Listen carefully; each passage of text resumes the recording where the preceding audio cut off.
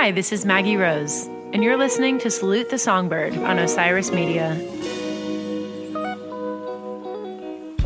I started this podcast to showcase women in music who inspire me and who I want folks everywhere to know about. My guests are icons in contemporary music, independent artists, studio musicians, hit songwriters, and power players behind the scenes, all of them challenging the status quo, respecting the hustle, and leading the way for women following in their footsteps. Salute the Songbird is a platform for women in music to share their stories and let their voices be heard. And everyone has a seat at the table. Welcome. Hey, everybody. I usually like to have these chats with you before my conversations with my guests in anticipation of them and to let you know where my head's at. But with Mickey, I had to do it a little bit differently because I found out the day after she and I spoke that she received a Grammy nomination for Black Like Me. And she totally deserves that nod of recognition because she's been working so hard for so many years.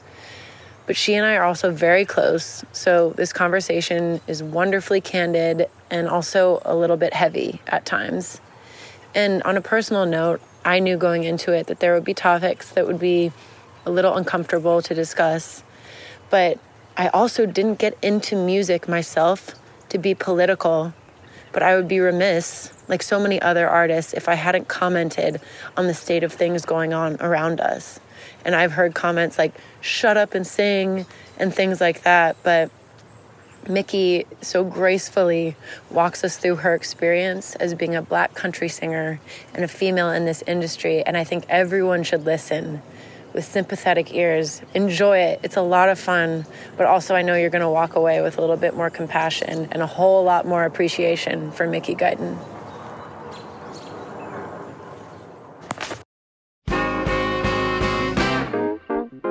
We are good. All right. Hi. Hi.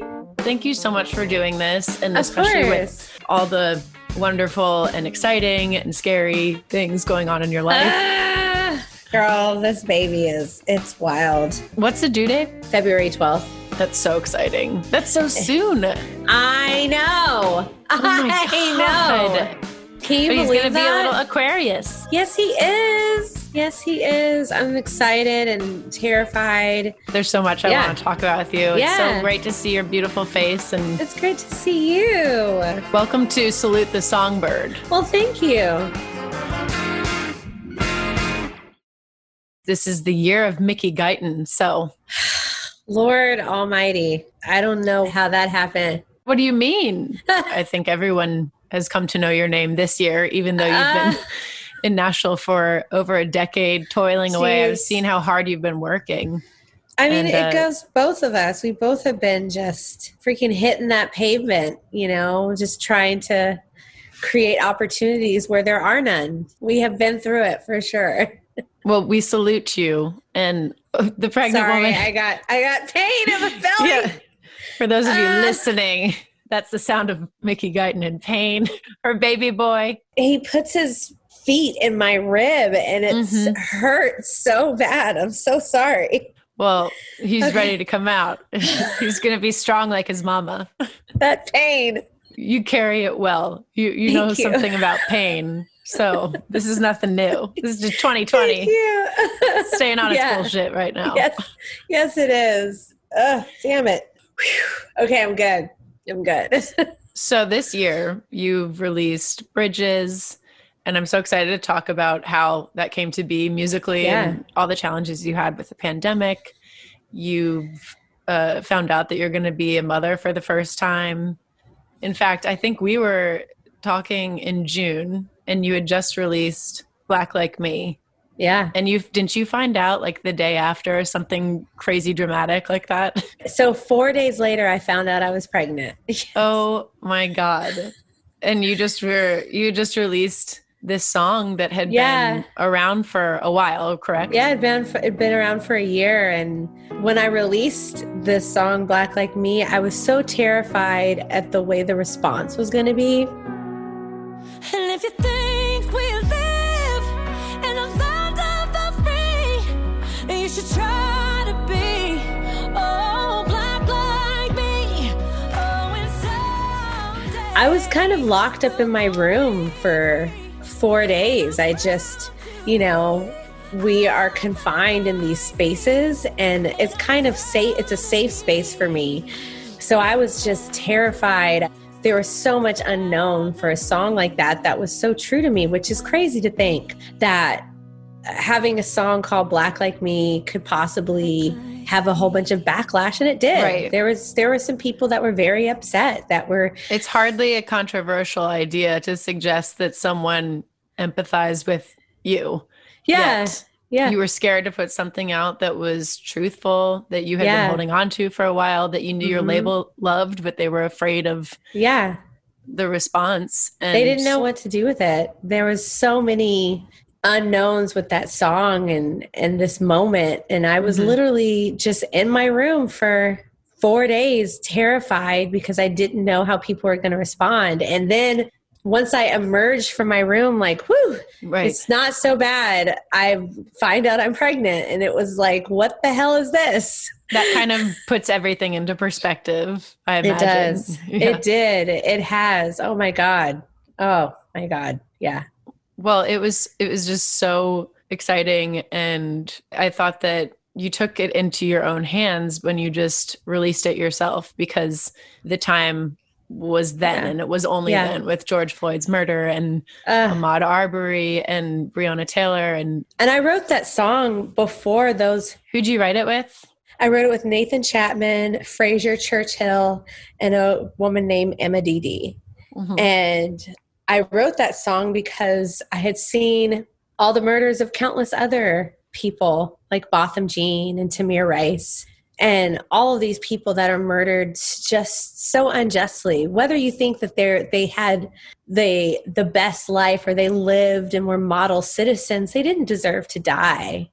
And even a song like this, while I was on tour with Brad Paisley and was trying to figure out my life in Nashville, singing in front of Confederate flags, and I've been called the N-word at shows, I had saw police brutality against my own husband. Right. I had heard about that. You told me and about that. It was truly, it was on a 4th of July, and I'll never forget. Karen had called the cops and said we were shooting fireworks into her home. Oh, that sounds like something you would do. Yeah, right? Not at all. Yeah, no. In your busy schedule. In my busy schedule. And I'm just like, are you kidding me? Yeah. And there was false accusations, and it was so horrible. And these cops were like, you're not a lawyer. That's not your car parked in the driveway. This isn't your house. That's insane. Yeah. And he is a lawyer. And he is a lawyer. That was our car. That was our home. And it was because it was a nice car. And there was speculation that this ignorant person decided to voice. And I came from a place where, like, if you're doing the right thing, nothing like that'll ever happen to you. And we were doing the right thing, and that happened to us. And it was devastating.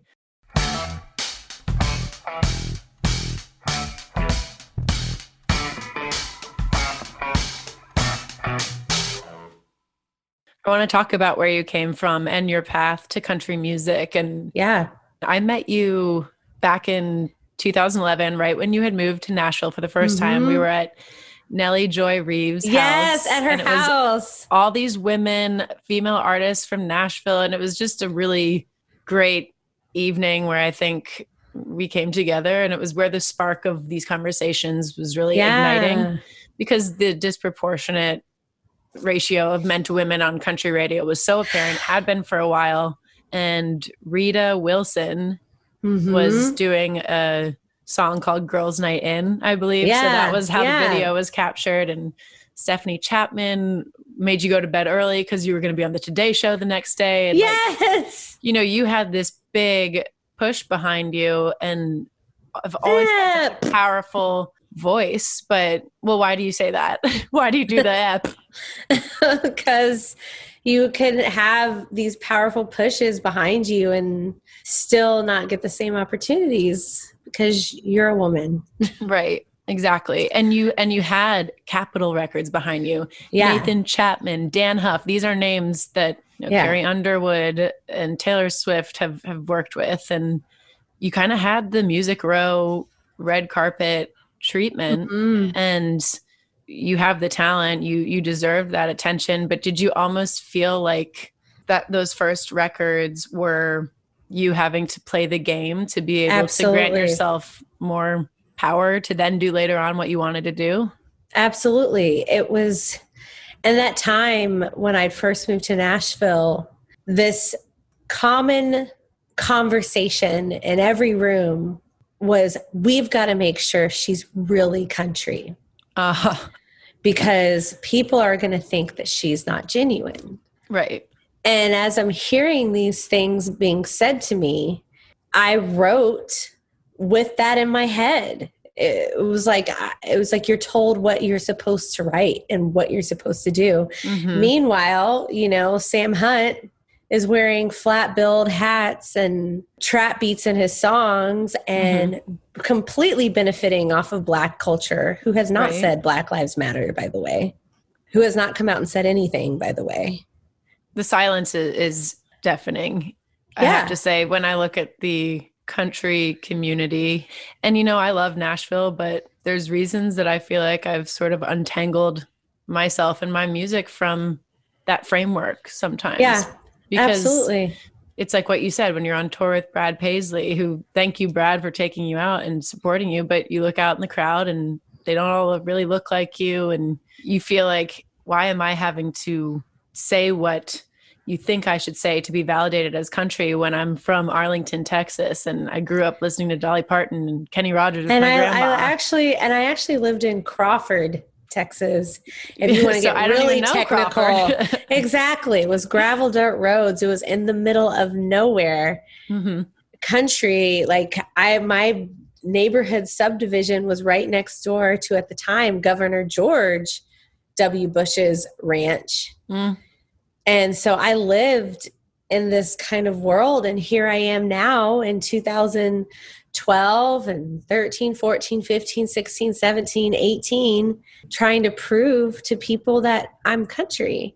And the glaring question that we're not asking is, why did they feel so desperate to prove that point? What did they think that their opposition was? I think they were trying to protect me. I don't think it came from a malicious space. It was more of like, they knew these people, they knew this audience, or thought they knew these people, thought they knew this audience, and didn't want anybody to come at me in a mean, malicious way because I am Black. So they're like, so if we just go over the top with it, they can't say anything. Right. But then I got met with, well, just because she's Black doesn't mean she has to sing that country.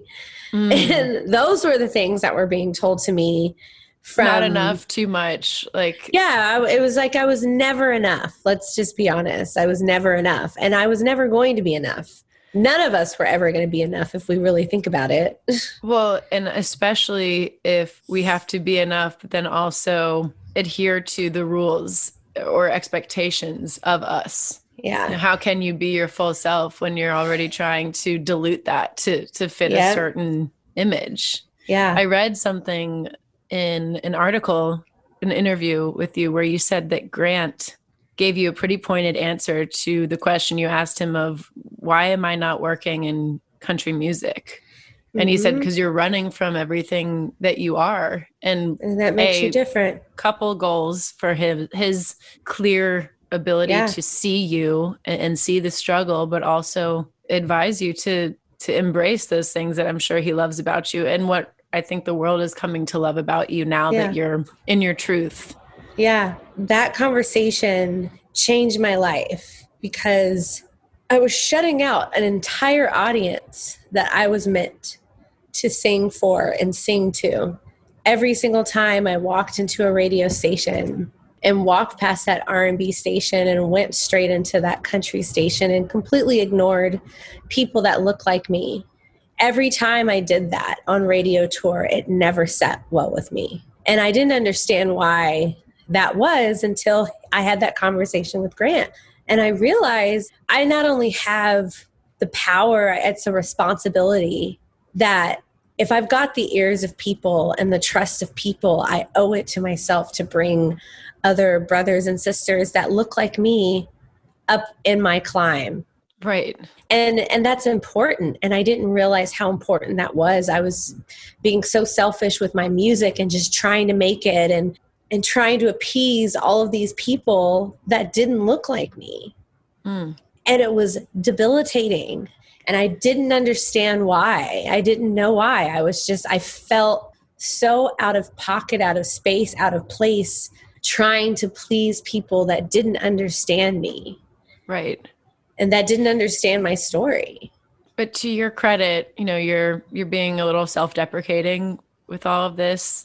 Like I said earlier, the pressure around you and the expectation, and also I think the genuine desire for Capitol to have you succeed as a Black woman in country music, that was sincere. It was so sincere. And it's been really exciting to see you so triumphant this year in what has to be a difficult, heavy, exciting, scary ass time for you. I am asking what you hope the climate's going to look like in a couple of years so that you don't feel the onus on you to keep having to deliver this message of unity and empathy in your music always, because there's so much more to you. So much more. Being a woman and being Black. Yeah. What do you hope for country music in particular? Well, I hope that I don't have to continuously fall on the sword in speaking out on this. Like, not only is it difficult for women of color, it's difficult for women, period. Sure. White women, like, being in this industry, you now know what it feels like to truly be discriminated against. Like, you experience it every single day that you wake up. Blatant discrimination. And I would love to not have to have these conversations.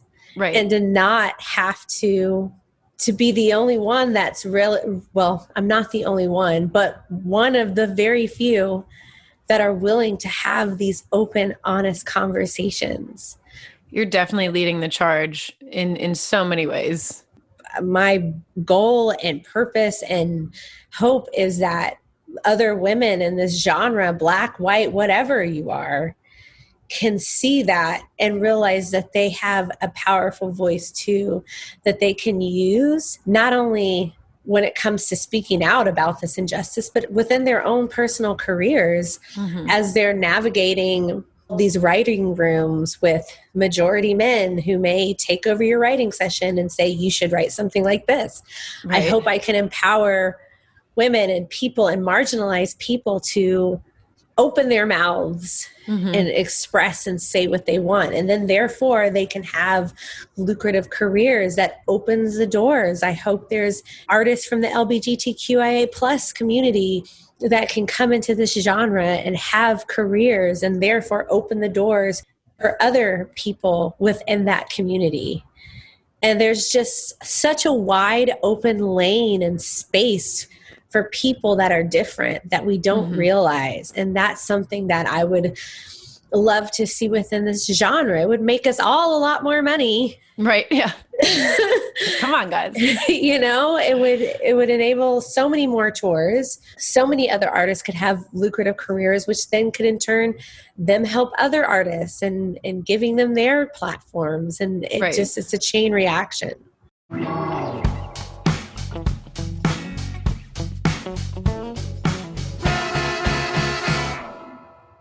We love our boys. We do. We love our boys in country, but I feel like a lot of the glass ceilings that have been shattered have been women in recent memory. Like your CRS moment with What Are You Going to Tell Her?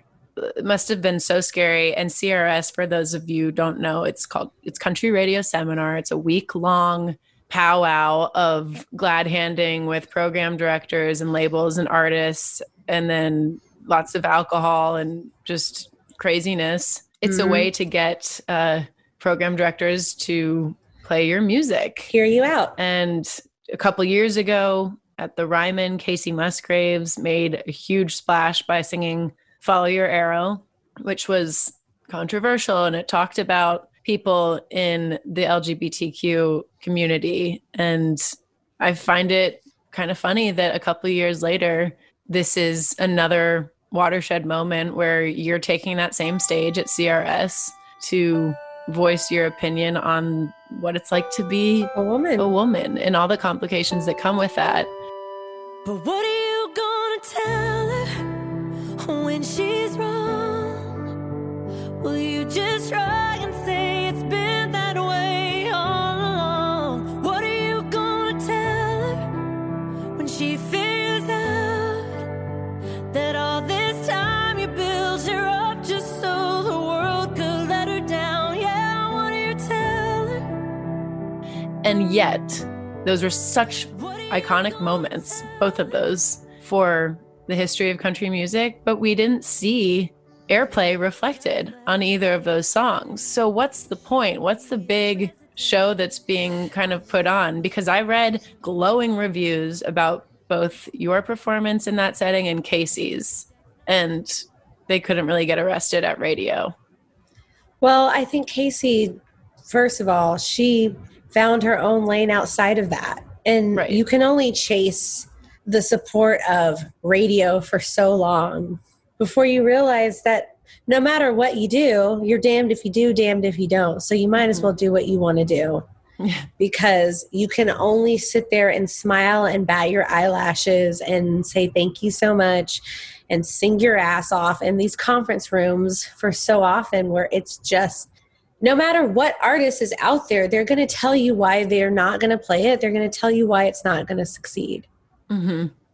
And so I'm just doing whatever I want at this point and trying to open a whole different lane for women that look like me and women that don't look like me. Right. It's shown time and time again that they aren't going to support women. Mm-hmm.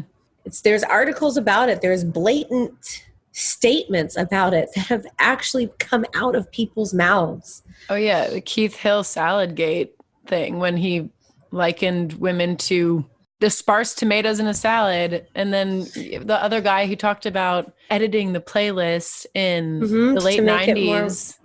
Yep. And you're like, well, that edit hasn't been corrected since the scales have tipped violently in another direction. Yeah. Honestly, there aren't a lot of women DJs at these country stations that I can think of. No. PDs, nothing. Mm-hmm. It's funny that the demographic that country makes all of its money off of, which is so many women, really, Yeah. is not being given material from the perspective of those who consume it. Mm-hmm. So I feel like you are more country than what you would consider as the contemporary country music out today, because it's about truth. And that's why I want to kind of talk about your road to Nashville and how country became the music that you wanted to pursue. So I grew up singing in the church. I think that's where a lot of us start. It's just, right, yeah. Worship service. Me too. I was in everything that was church was my family. Mm-hmm. And it was a lot, to be honest. I think I've gone to church enough for everybody in country music, I think. But it started off there, and how I even discovered country music was my grandmother. My grandmother loved Dolly Parton. So whenever I would go over her house, I would, when VHS tapes were the thing, my grandmother had Kenny Rogers and Dolly Parton VHS tapes hanging on the back of her door, along with Steel Magnolias and Fried Green Tomatoes and the Roots series on VHS tapes. So what did I do when I went over grandma's house?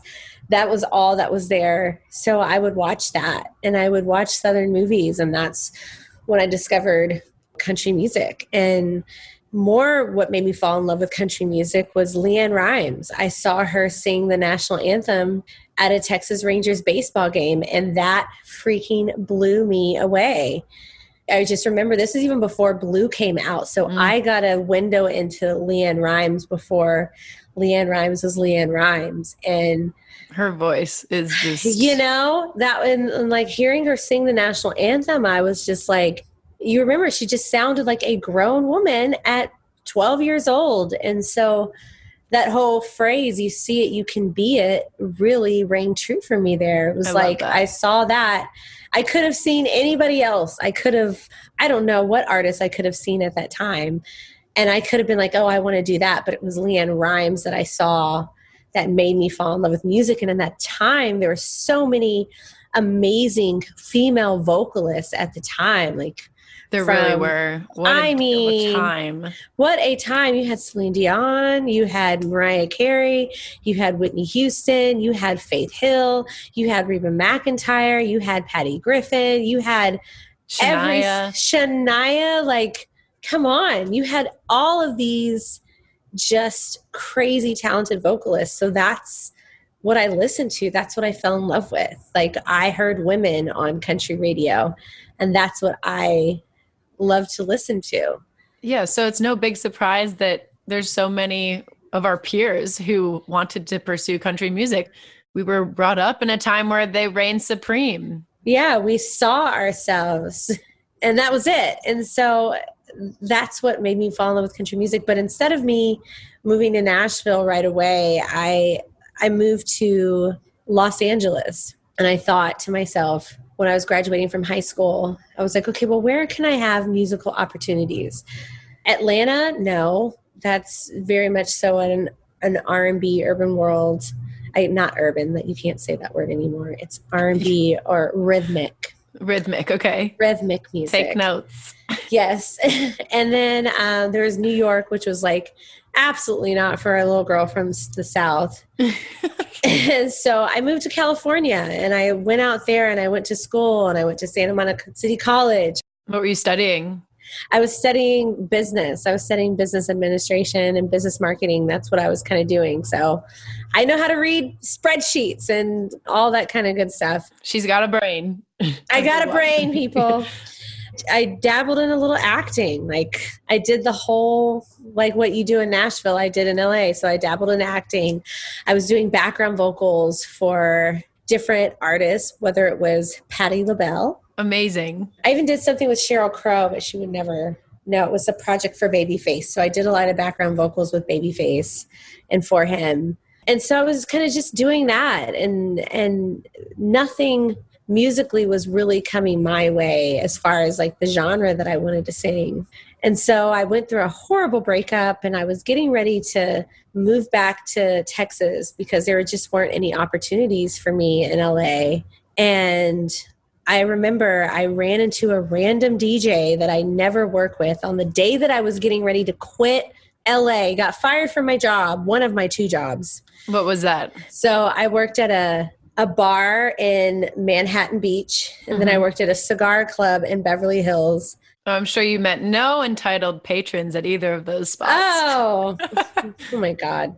You learned some serious life lessons, I think. Working in hospitality, you learn so many life lessons for sure. Mm-hmm. And so I was going to get my mom. I was surprising her for her birthday. And I ran into this DJ I met when I did a movie a long time ago that I'm not going to tell people because they don't need to know. Okay. I will push it. I'll tell you outside of this so you can see. And I remember he was like, Mickey, like, how have you been? I'm like, I'm great. He's like, well, what are you doing? And I was like, music and working and going to school. And he was like, well, you sing, don't you? And I was like, yeah. And he was like, well, what kind of music do you sing? And I was like, I sing country. Not thinking this hip hop DJ would ever have any doors, connections. And he turned out he did. You never know. You never know. And he introduced me to this guy named Julian Raymond, who's now over at Big Machine. Right. Yeah. Julian Raymond was the one that discovered me. Just so I didn't know that. Yes. It was Julian Raymond who then introduced me to my management. My management introduced me to Mike Dungan. I sang for him in his office at the kickoff of CMA Fest of 2011. And he offered me my record deal that day.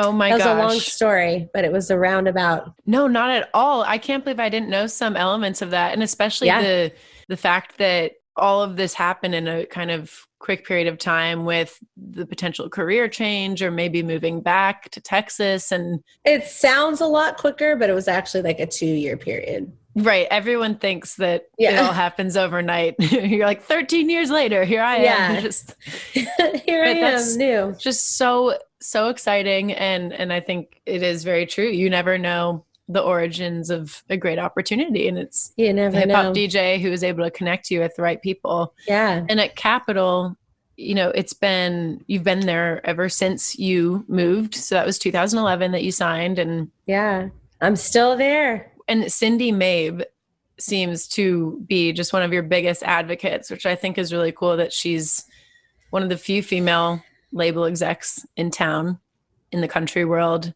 And she's been really vocal about her support for you and her belief in you as an artist and your strength and bravery. And it's refreshing to see. I love her. And I think the reason why she has and supports me so much, because her being a woman, her being in a high-powered position within our industry, she still faces her own forms of discrimination. I bet. Like, I've seen it. I've personally witnessed it happen to her myself.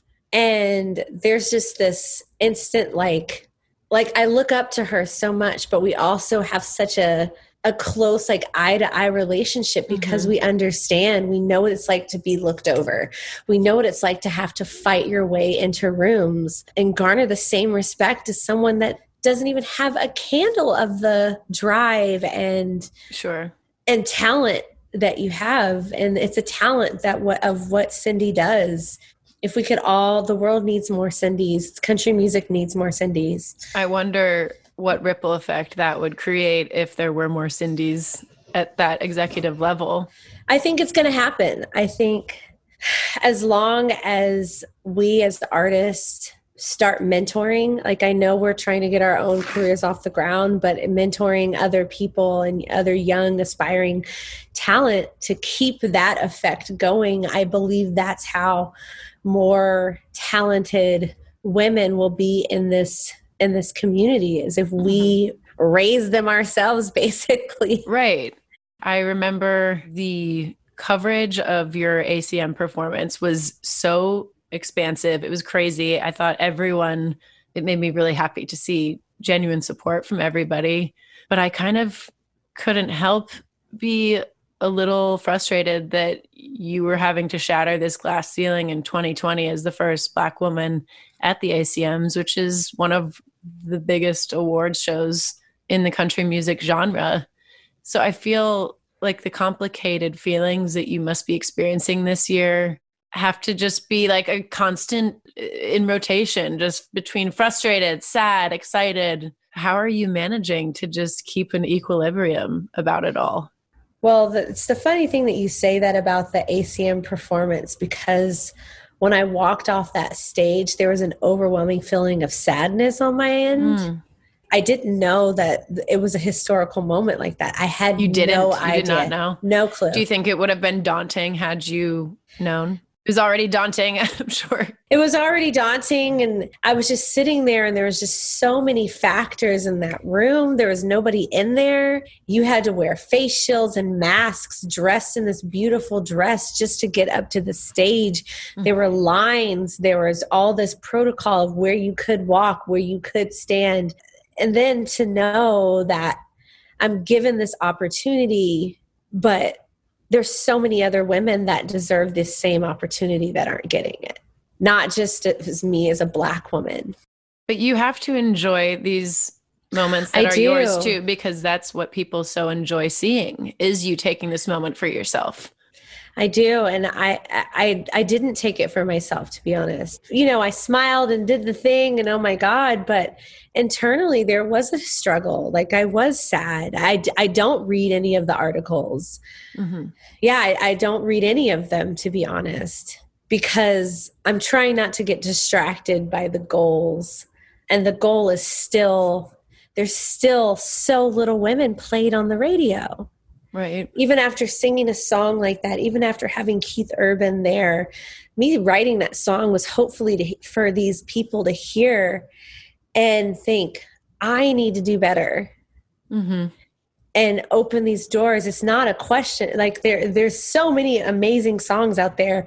It's not about women needing to write better songs. That is not the case, because I've heard them even from you with your song 2020. That song is stunning, by the way. Thank you, Mickey. I mean, just hearing it, like I want to put it on a record and play it on my little Crosley player just so I can hear that. I'll send you a 45. Please send it to me. And there's just so many, like I could name off so many amazing women that have the voice, that have the songs. It's a total cop-out for that to be suggested by anyone. And you know, Neil Portnow years ago at the Grammys attributed the lack of women receiving awards to some suggestion that women's material wasn't as strong as the material the men were putting forward.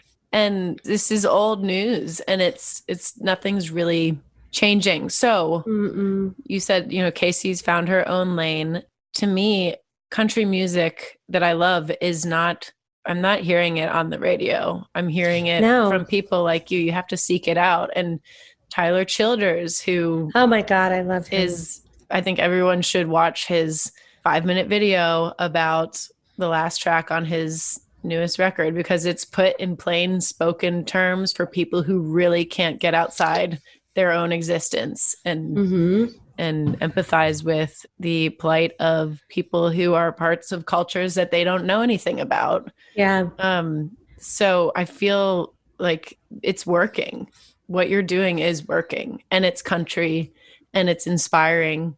I just want to inspire women and people of color to create their own lanes, like those rules that have been set for us that we don't know who set these rules for us.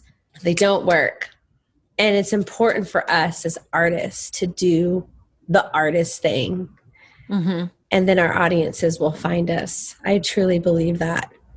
I'm a testament that I tried to follow the rules for years and years and years and years and got nowhere. Nowhere at all. Like, I got dismissed at a certain point. Like, people didn't even consider me when I'd walk in a room, and that's fine. That is perfectly fine. But once I started truly writing what was true for me and writing for an audience that I want to write for, did everything change. And you get looks from NPR and Washington Post and these, I know you don't read these articles, which is smart, because then you can see your own vision. You don't have to see yourself the way other people do. But these are periodicals and publications that know their shit, and they don't yield to the politics of what some other outlets might yield to. So it just feels exciting and like a new frontier, and your legacy is going to be so much bigger than this moment, I think, because it's almost like a brand new start. It really is. It's wild. We evolve, and you're allowed to, and it seems just like you've started a new chapter of your career as a musician. And there's this awareness that's heightened just about the role of Black culture in country music that people are starting to like wake up to. And they're like, the beautiful wait a museum minute. that they're opening in Nashville. Yeah. Rhiannon Giddens, like, she knows probably more about country music than anyone here. I think I'm hopeful because of people like you. And while the other emotions are definitely there, and I have to say, like, I love writing country, but I got pretty jaded, and I think I burnt out on Didn't we all? the politics of that a couple of years ago. But it's exciting to watch now, and it makes me hopeful for what will come out of this genre in years to come. Well, it's just watching like women like you and Margot Price and Casey Musgraves and Maren Morris and these powerful, strong women that are going completely against the grain. Right. And forging our own paths, even Kaylee Hammock and forging our own path. I think that is the direction where everything is going. Right. So people better get on that train, or it's leaving the station. Yeah, get on the train and like let's go have some fun. Like these are not controversial ideas. No. Equality and wanting to be understood is not an offensive message or movement by any means. So equality and love and acceptance. That's like all. which side are we going to fall on? And that's just been such a theme for us all collectively, but I think it's really a moment of reckoning for country music. So I hope that they continue to respond in a way that is adaptive and forward thinking and like, let's move on. That's the side of history I want to be on.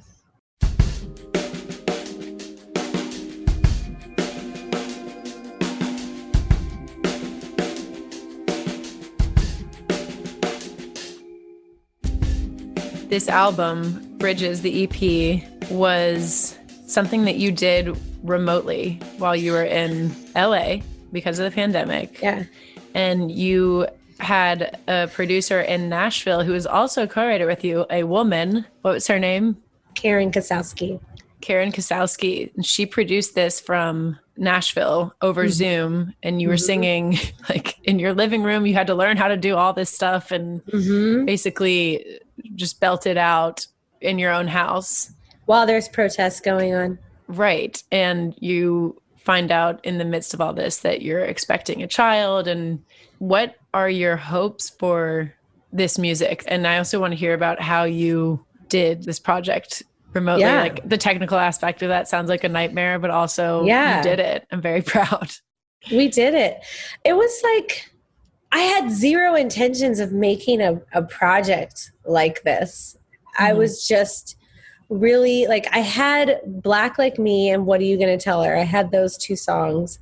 And I also had Rosé, this other song that I wrote. I love Rosé. Rosé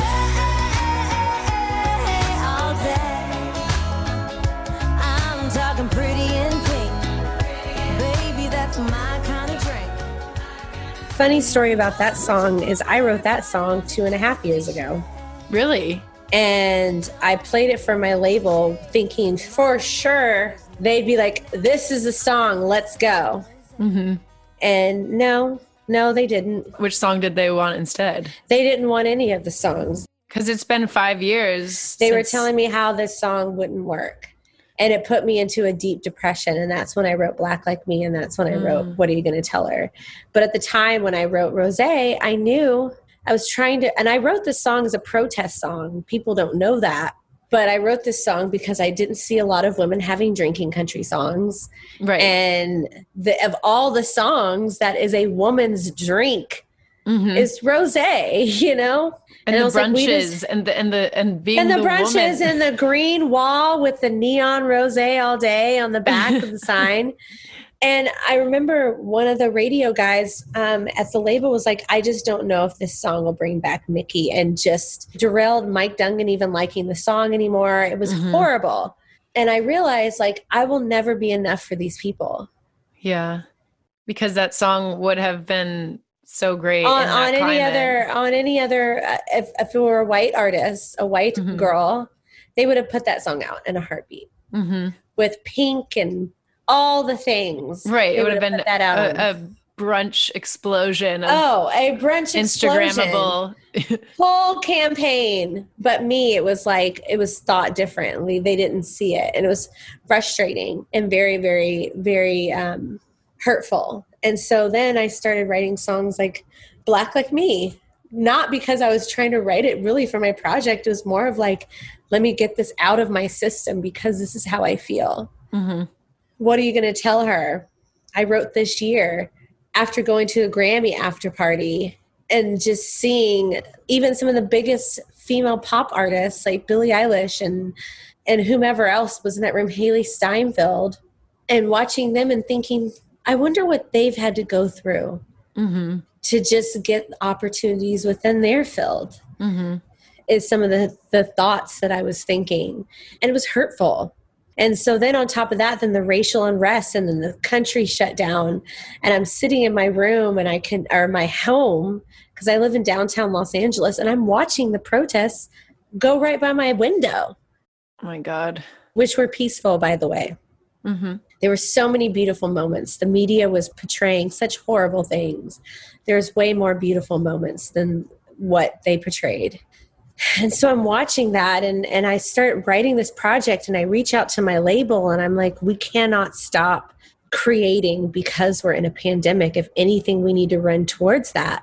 Let's continue creating. And so I got with Karen, and I got with women that I love to write with, and we were writing on Zoom. It's so cool.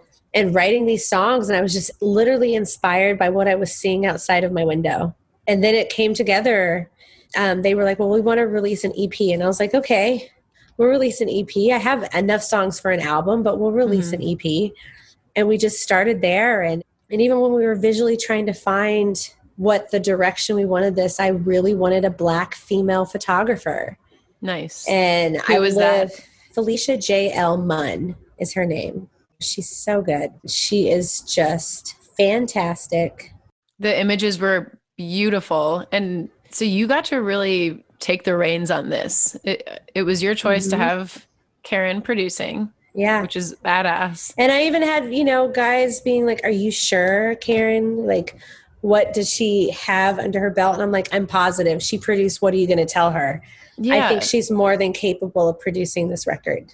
Well, and these are your babies. I feel like you would designate this job to someone that you really trust. And I think you're thinking about things with this focus, like, okay, I'm going to have a Black photographer. I'm going to have a female producing it. I'm going to have females writing it. Right. And it's also yielding a product that sounds and looks beautiful, and you can completely own it. Mm-hmm. It belongs to you.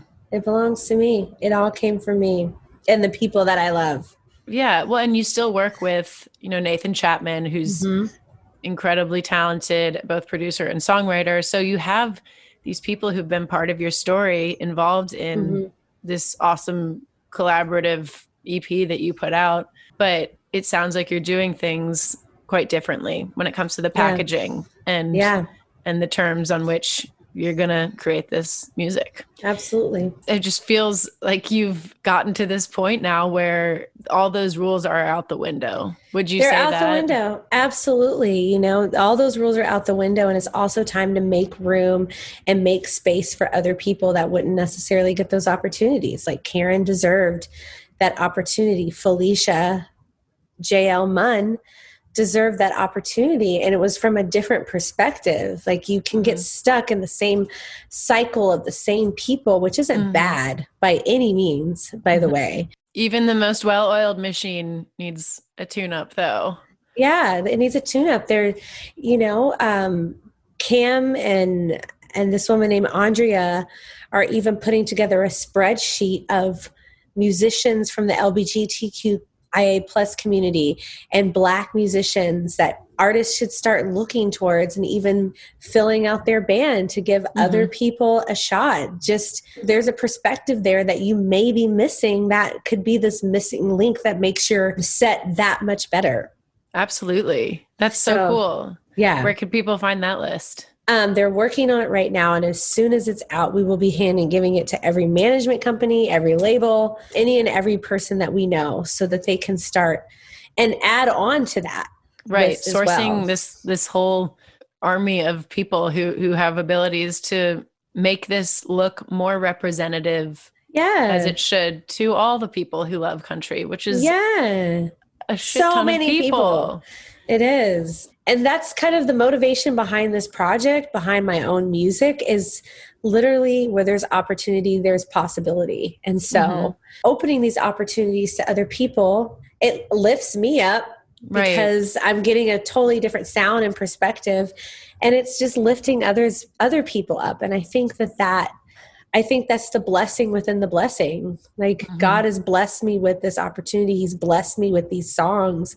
And therefore, all of these other people that are surrounding this project are being blessed as well, and can bless other people. It's like this whole chain reaction. Like, music is so, I know you said earlier, but music is selfish. It is very, very selfish. All of us, like, we have to be selfish to pursue these careers. Right. But taking out the where's my moment out of my thinking. You know, I was always wanting that moment. Where will I have my moment? Right. I took that out of my thinking, and my moment is giving that moment to other people. I love that. You just articulated it beautifully. That is what you've been doing. And I bet you this is not fun to feel like you're having to, like, even talking to me, we're friends, but it's got to be, you have to be beleaguered to just feel kind of like you have to explain things to me or answer questions about. I don't have to explain anything to you, Maggie. Like you're a woke one. So it's not like that I am, and I love you, and I've respected you since I got to become your friend so many years ago. Yeah. But, you know, this is not necessarily why I think you got into music. You know, what does your grandma think today? Is she still with us? She's not. But she's so proud. And she is. She would buy every VHS with you on it of your ACM performance. And she lives, my grandma really does live through me. My grandmother, my mom was the youngest of 12 children. My grandmother was having, I know, like the movie Color Purple is my grandma, okay? And so one thing I learned about her at her funeral, it was beautiful. She was 92 years old when she died. And I even think like her spirit was at the funeral because my grandma was my grandma.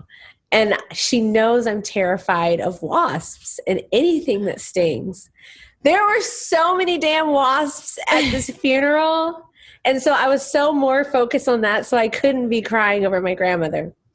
But one thing I learned... Fear trumped your grief. She did. Yeah. I'm sure my grandma was laughing from her grave because I looked crazy.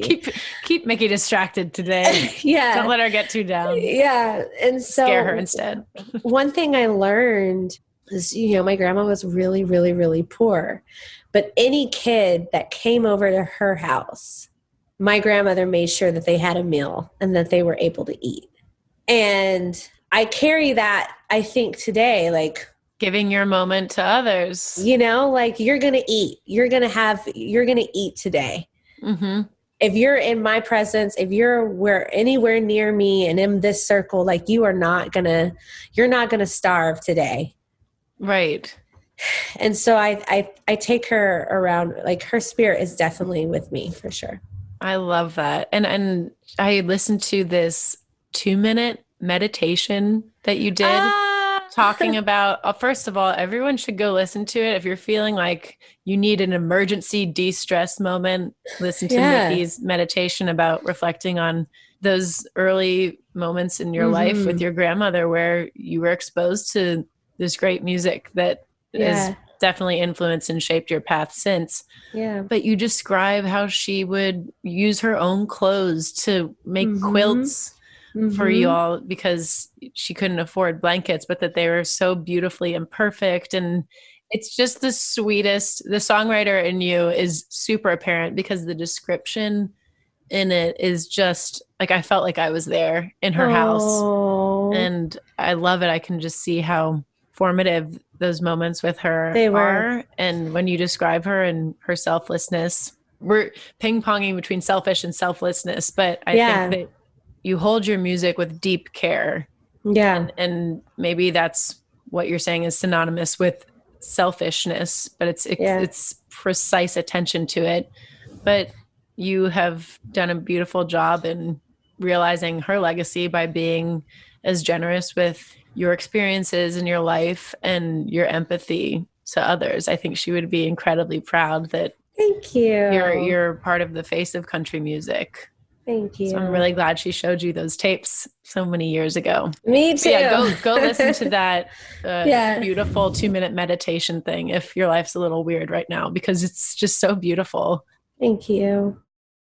So Brandi Carlile reached out and used her platform to amplify your music. And she's someone who I think I consider country music royalty.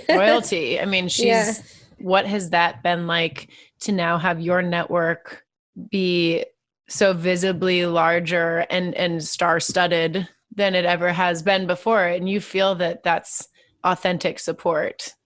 It's authentic support, and it feels beautiful Is it scary at any point though? It is scary because you're like, oh my God, what am I doing? I'm nobody, But at the same time, it's like we're all the same and we all want the same thing. Like it's so much bigger than just your musical heroes at this point.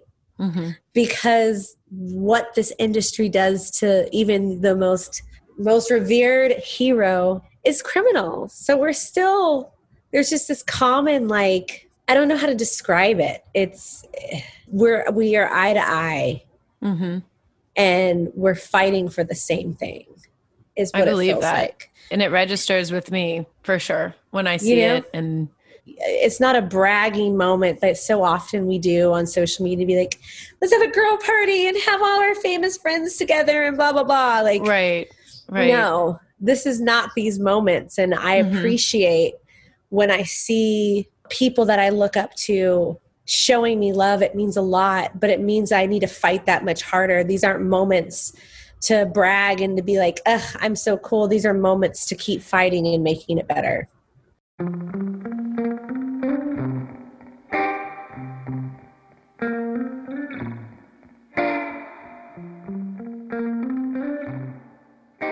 I hope that you are taking this moment for yourself. I know, I need to. I haven't. It's crazy. And I've been so looking forward to talking to you because there is so much to celebrate about the level of success that you've now been able to achieve in your career. And I just hope that you don't feel like you are giving away so much of this moment that you've worked so hard to get to. I know.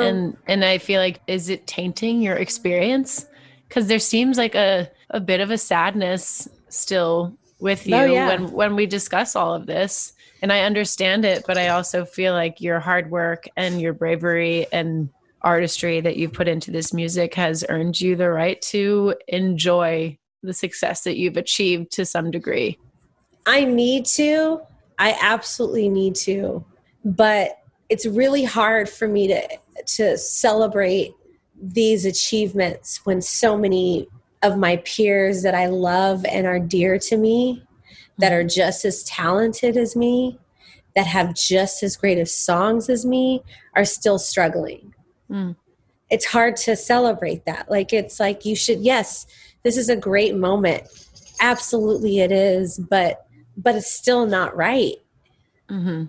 When do you think you will celebrate? What has to happen? When I see more women getting their success, then I will be able to celebrate. Amen. But try and have some serious fun. I know. Then, because I'm hopeful. I believe that it's going in the right direction. I'm just going to speak to the musical community in Nashville as a whole and the variety that's coming out of here versus in 2008 when I moved here, and the apartments on Demunbrian were just a big parking lot and like good old boys club. Yeah. There's rock and roll coming out of here. There's soul music. There's so much pop music. I mean, yeah. And I think the amplification of those different sounds and voices is just going to get louder and louder. We have a right to be hopeful, but I have noticed that you aren't just leaping into the arms of this success with total joy, because these songs came from a place of struggle. And until these songs get to take effect and push the world in the direction we want it to go, I imagine that it's going to be a bittersweet feeling for a minute.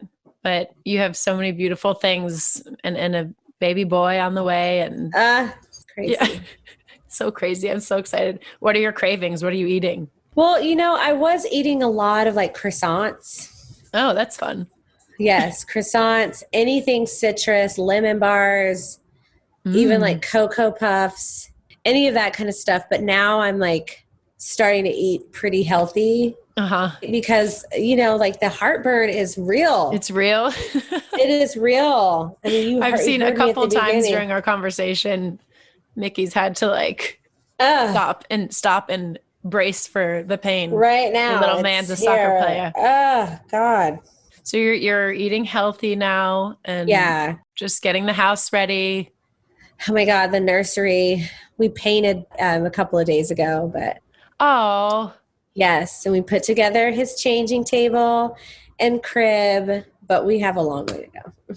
How do you feel motherhood is going to factor into your career and the pace at which you want to run? It's already a factor. And that's part of the other reason why I've had a really hard time celebrating. But nothing else really compares to that. Like, you can have all of the success in the world, but a child is just not literally, it's the most humbling thing.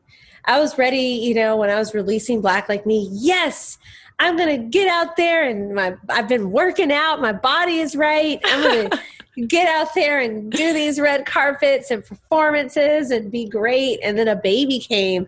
Right. It was like everything. Like, I'm literally at the will of this child. Like, right. I'm a host. You're a host. Mm-hmm. And this isn't my body. Your first time performing at the ACMs. Pregnant. But you looked so beautiful. You looked absolutely stunning. You're just I looked a little different than I thought I was going to look. I very much so. I was expecting to be snatched and ready to go. and part of that is a blessing because, the song, it's not about being snatched and ready to go. This, I'm a woman. Nothing can be wrong with you and Grant having a son who's going to be brought up right. And loved. I mean, there's nothing wrong with a child loved by their parents being brought into the world. There's always room for that. And showing that a woman can have a career and still be a mother. Like, that doesn't mean your life is over. Absolutely not. And you've performed in these high pressure moments looking like pregnant as the beautiful pregnant woman exactly that you are. But I'm just so excited for you. I love you, Mickey. And I miss you. I miss you. I can't wait to meet that baby. Oh my God. I can't either. It's wild. He's going to be a very lucky boy. And I think in 20 years, he'll be the most respectful boyfriend to someone out there. He's going to know how to play. He's going to know how to treat him right. Yes. Yes, he will. Well, I cannot wait for all this exciting stuff to continue unfolding. And, I respect you so much and love you. And I love you. Keep putting the beauty out into the world the way you're doing and take us home. Lead the way. I'll lead us, girl. All right. Mickey Guyton, we salute you. Thank you so much for being on Salute the Songbird. Love you, girl. Thank you so much. Bye. Bye. And that's a wrap. You can follow Mickey at Mickey Guyton on her socials and be sure to tune into the 63rd Annual Grammy Awards where Mickey has been nominated for Best Country Solo Performance for her song Black Like Me from her most recent release, the EP Bridges. And to keep up with me, my music, and my touring calendar, you can follow me on Twitter, Instagram, and Facebook at I Am Maggie Rose. And you can find me on Patreon at patreon.com/I Am Maggie Rose, where you can get exclusive Salute the Songbird content along with new music, live stream concerts, and more. You've been listening to Salute the Songbird on Osiris Media. The executive producers are Kirsten Cluthy and Brad Stratton from Osiris Media and Austin Marshall. And the show is edited and mixed by Brad Stratton. Original music by Maggie Rose. Please subscribe to Salute the Songbird on Apple Podcasts, Spotify, or wherever you get your podcast content. And if you like the show, please recommend it to a friend or leave us a review so that others can join the conversation. Thanks for listening, and to close the show, here's the title track of Mickey Guyton's new EP, Bridges.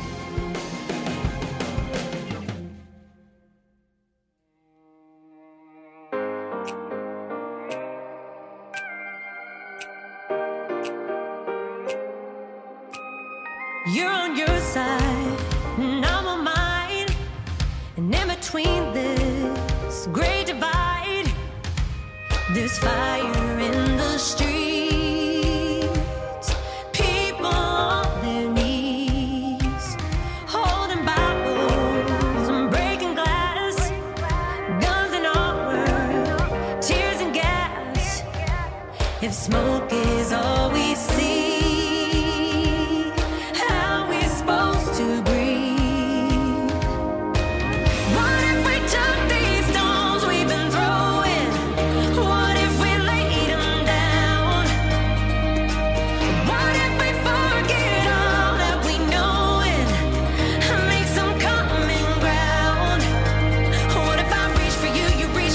close the